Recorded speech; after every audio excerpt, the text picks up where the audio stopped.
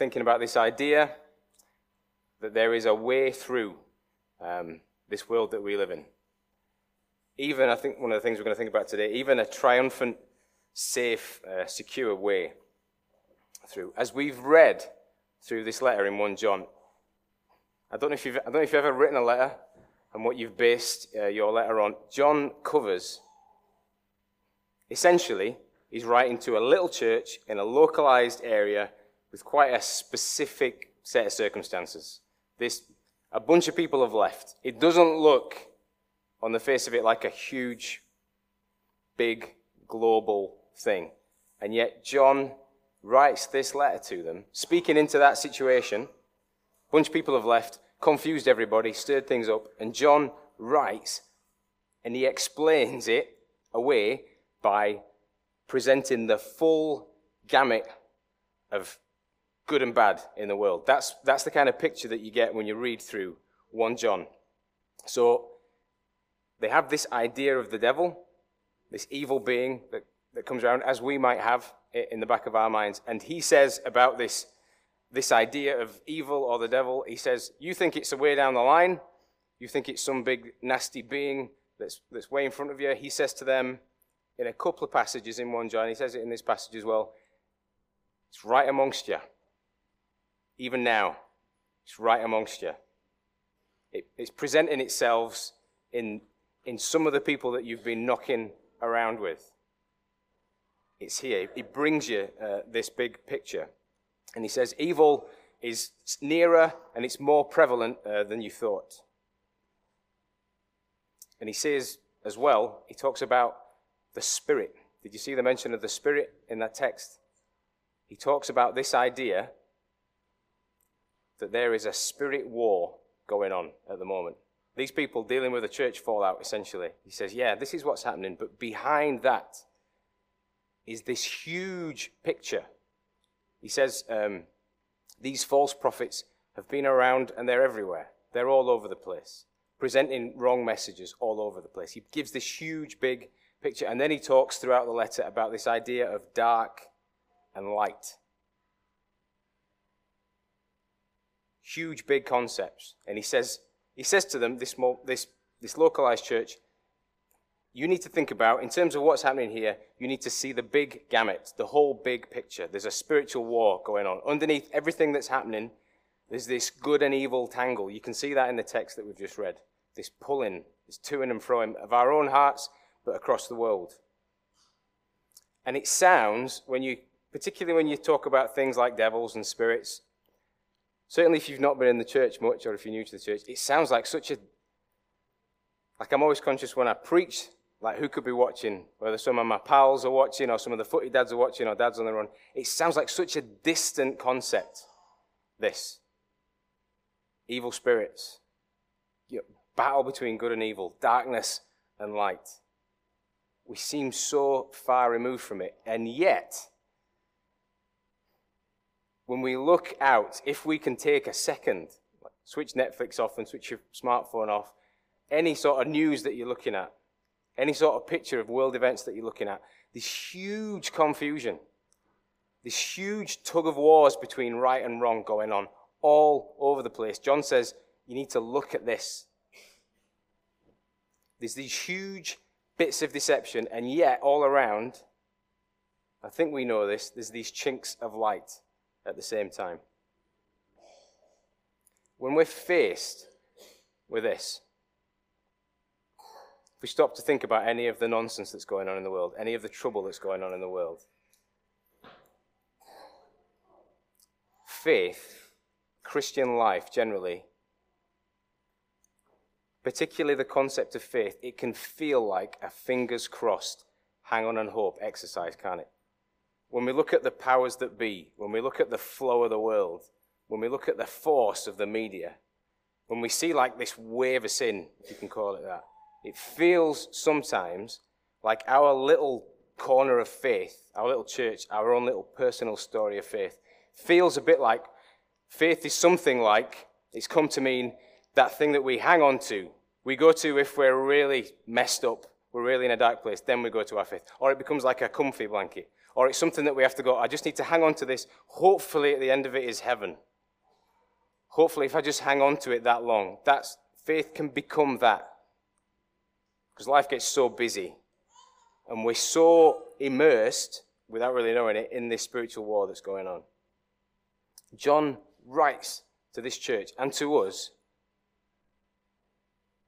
and he says, you as believers, people of faith, you've been enlightened to see the big picture, the big story. You've seen this. You've got insight. I'm reminding you about what's going on in the background. You've got insight into that, and you are amongst the people who know that there is a way through.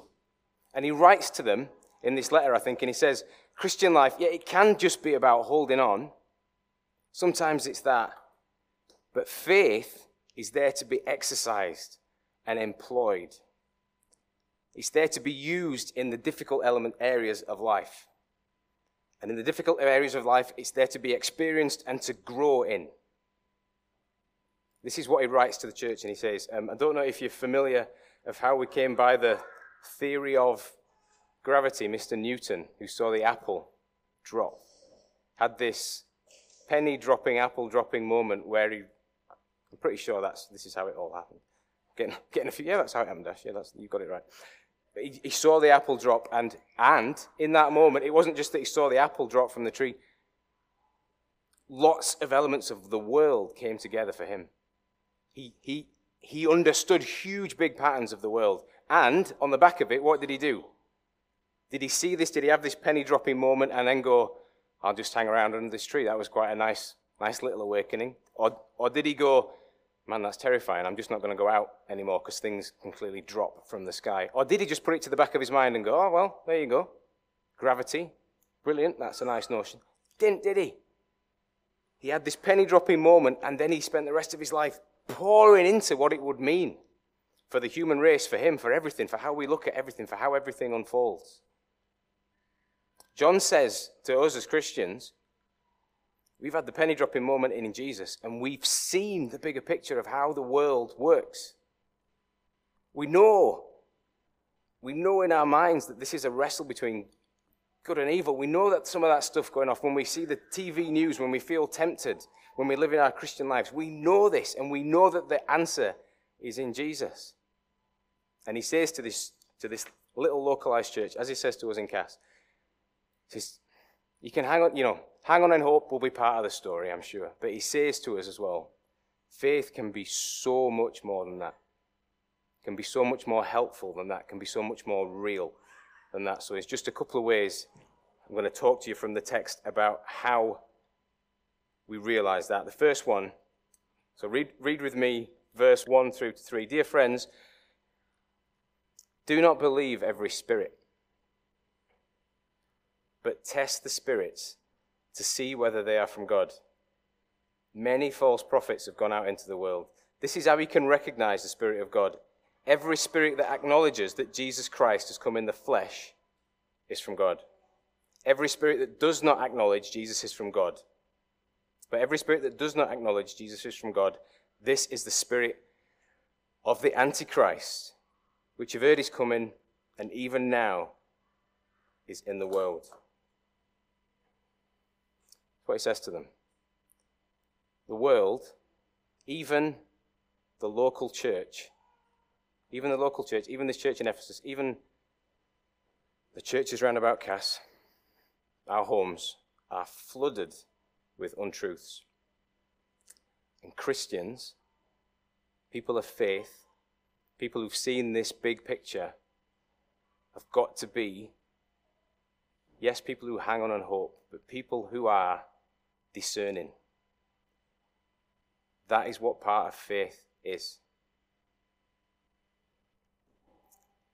And he gives us the means to be discerning. He says to us, our point of discernment, the way that we assess the stuff that we see, the influences that come into our lives, he says the way that you assess that is to see whether, at the end of it, is what? Is it pointing and this is quite specific to the text, but it's really helpful, is it pointing to the physical life of Jesus?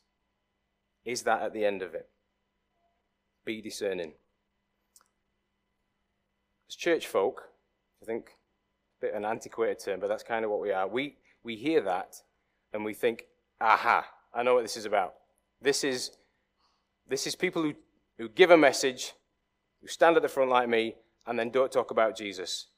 They slightly more ask for your money than they do about Jesus. I've got to keep my eye on that. Or this is the televangelists. It's those kind of people giving an off-piste message. Or it's cults. It's that kind of thing.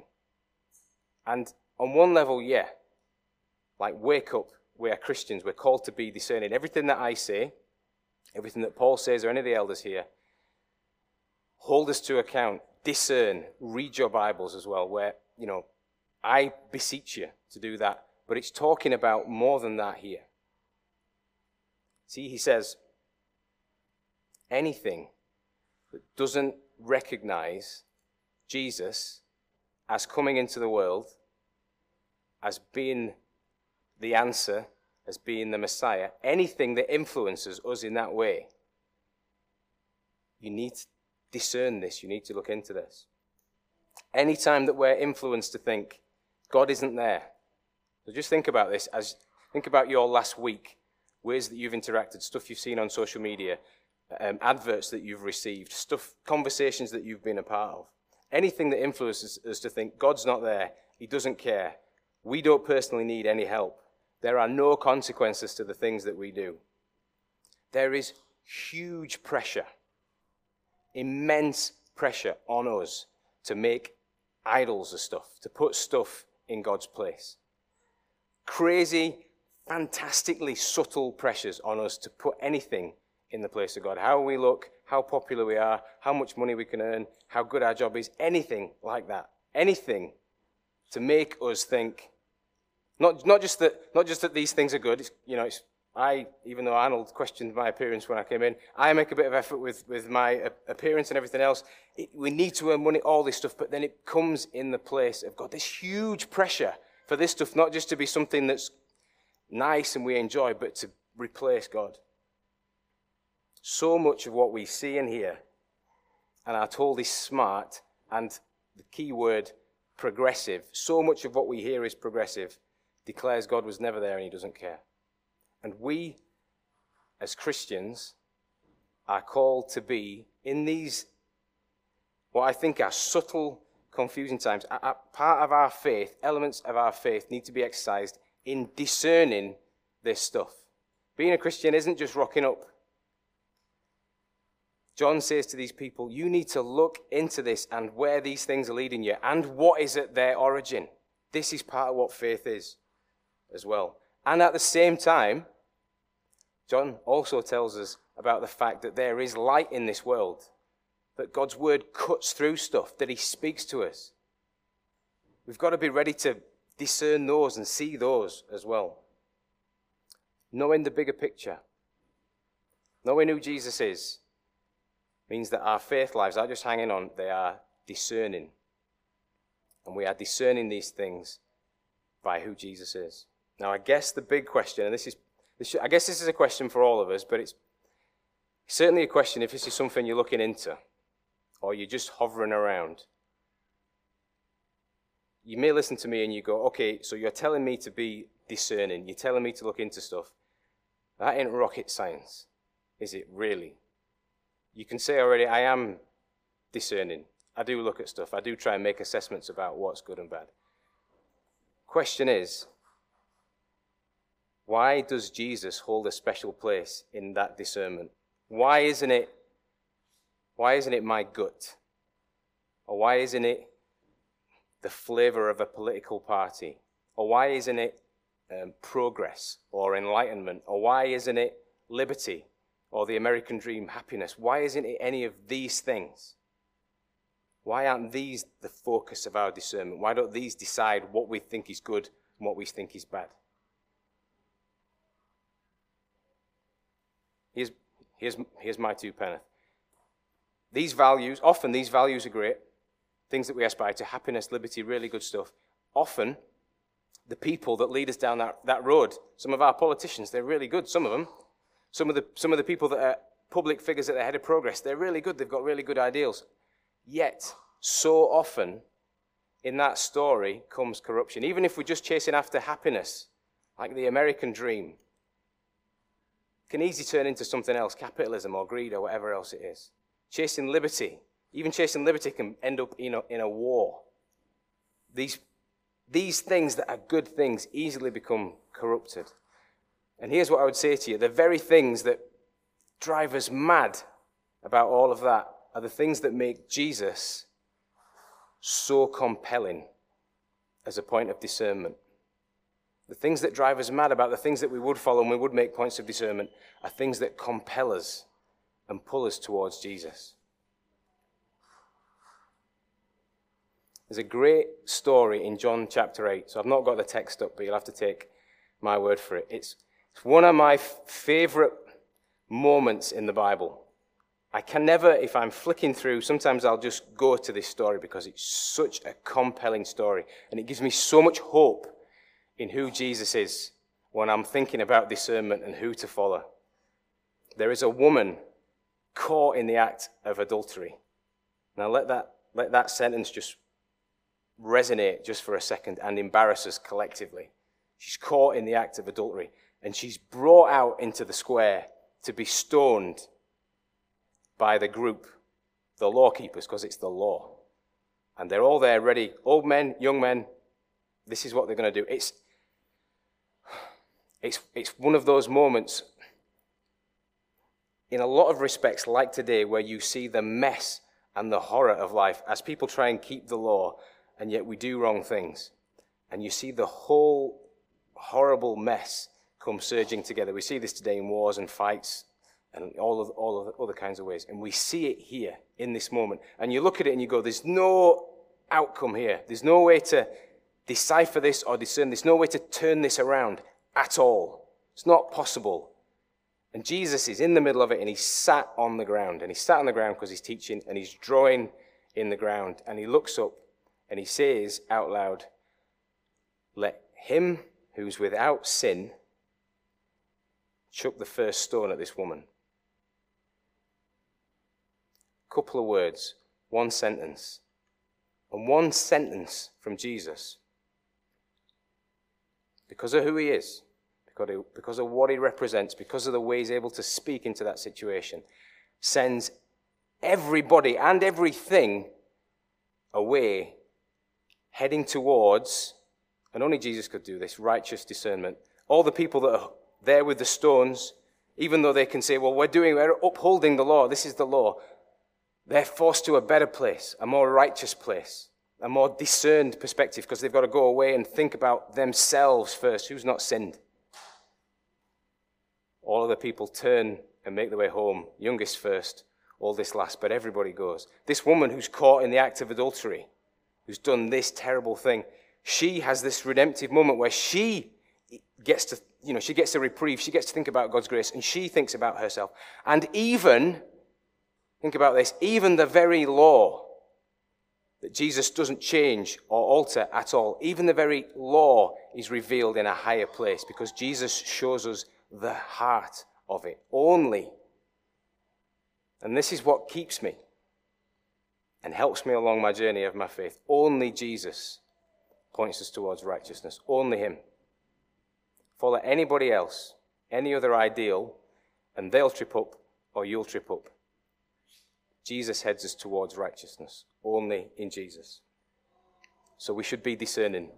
We should be discerning, and we should discern through him. There's one other thing I noticed in the text, and we see that in verse 4. Verse 4 says, "You, dear children, dearly beloved, are from God and have overcome them, because the one who is in you is greater than the one who is in the world." So you've got this incredible circumstance where this church has endured. And when he uses the idea of overcoming here, it's not, you can initially read that and think, what have they done? Have they beaten them back? Have they puffed out their chests and shoved them off? Has it been an aggression? Has it been something like that? when it talks about overcoming here, these people that have left the church haven't been beaten back. What he's saying is the integrity of the church, the purity of the church, the faithfulness of the church has remained. There's been huge lies all around. Like, you think about this circumstance, you've got the persecution of the Roman Empire. That's not enough. You've got, lies, spiritual warfare, and you've got this group of people who are up to all sorts, causing complete confusion. And John says, you've overcome. You've got through the other side faithfully. You've kept the faith. You've got through this. How have you got through this? And I guess this comes, I think he writes this, just as I imagine them starting to think, yeah, we did, didn't we? Totally got through this. Nailed it, because we're awesome. John says, no, this is why you got through it. Because what's gone on inside of you is greater than the one that's in the world. Now you think about that for a second. That should be your favorite equation of the day, of the year, of your life. What's happened inside of you? Because it's the kind of equation, it sticks and it works forever. What's gone on inside of you is always greater than, and I've used the greater than sign, one of the only mathematical terms that I know, greater than the devil in this world and all the mess that he causes. And let me tell you, it's caused some amount of mess. There's no hole that we've dug for ourselves. There's no temptation that will be presented to us. There's no pull from the world that will ever be stronger than what has happened inside of us. We think of that, the Holy Spirit. I don't know how you envisage what it's like. I think we have a bit of a notion of that little voice in our head, that little thing. We connect it with conscience, life guide, encouraging thought bringer. Wake up in the morning, there's a verse that, inspires you. Yes, it's all of that. That thing, if that's how we imagine it, is the same spirit that meant that Stephen, the martyr, was still preaching when they were pelting stones at him. That same spirit is the same spirit that meant that the terrified disciples that hid in a room, looking like everything was collapsing all around them, went back into Jerusalem after Jesus had been crucified and preached the word and the church grew. That same spirit that raised Jesus from the dead is that little voice in our heads. It feels, doesn't it, so often that our little faith thing, our little corner of the world feels so small and fragile and easily broken, our own little faith story. And yet, John says to us, when we're faced with all this and we're wondering how we're going to get through, and we're wondering how we're going to get to the other side, how we're going to get into old age with our faith, how we're going to remain faithful. God says to this church, and John says to this church, and he says to us, exercise the way through that thing that's happened inside of you, the spirit that God's placed inside of you. Look to that. We focus so much of our attention on everything else, don't we? Sometimes I am mesmerized by the power and the flow of the world. I'm transfixed by it. I'm like, that's just huge. How do you stop that sin? How do you stop that mess? How do you confront that power? What on earth is faith in all of that? John says, focus on what has happened inside of you, and you come out the other side faithful. Paul puts it like this. This is Galatians 5. If you want to go and read it later, it's a great chapter, great little bit of a letter to the church at Galatia. He says, since we live by the Spirit, and what he means by that is, since we've got a faith and God's Spirit's come inside us and that means we get eternal life, since that's happened, we should walk in step with the Spirit. Since we've gone, I'll have the eternal life, thank you, of course it makes sense to have everything else that goes with it, God's Spirit in us. And he uses the language, he says, keep in step with the Spirit. In other words, perhaps change the way you walk. Just walk, you could say. Change the rhythm. Listen to God's voice. be moved by his story of forgiveness. Respond to his grace. Have his compassion. Be strengthened by his Spirit. Look that way at what God's done inside of you and not out there. And he goes on to say, when we think about whether that's really worth it, that the outcomes of keeping in step with the Spirit are the fruits of the Spirit: love, joy, peace, patience, kindness, gentleness, self-control. A good way through life, I think. John says to us, you know the big picture. You've seen it.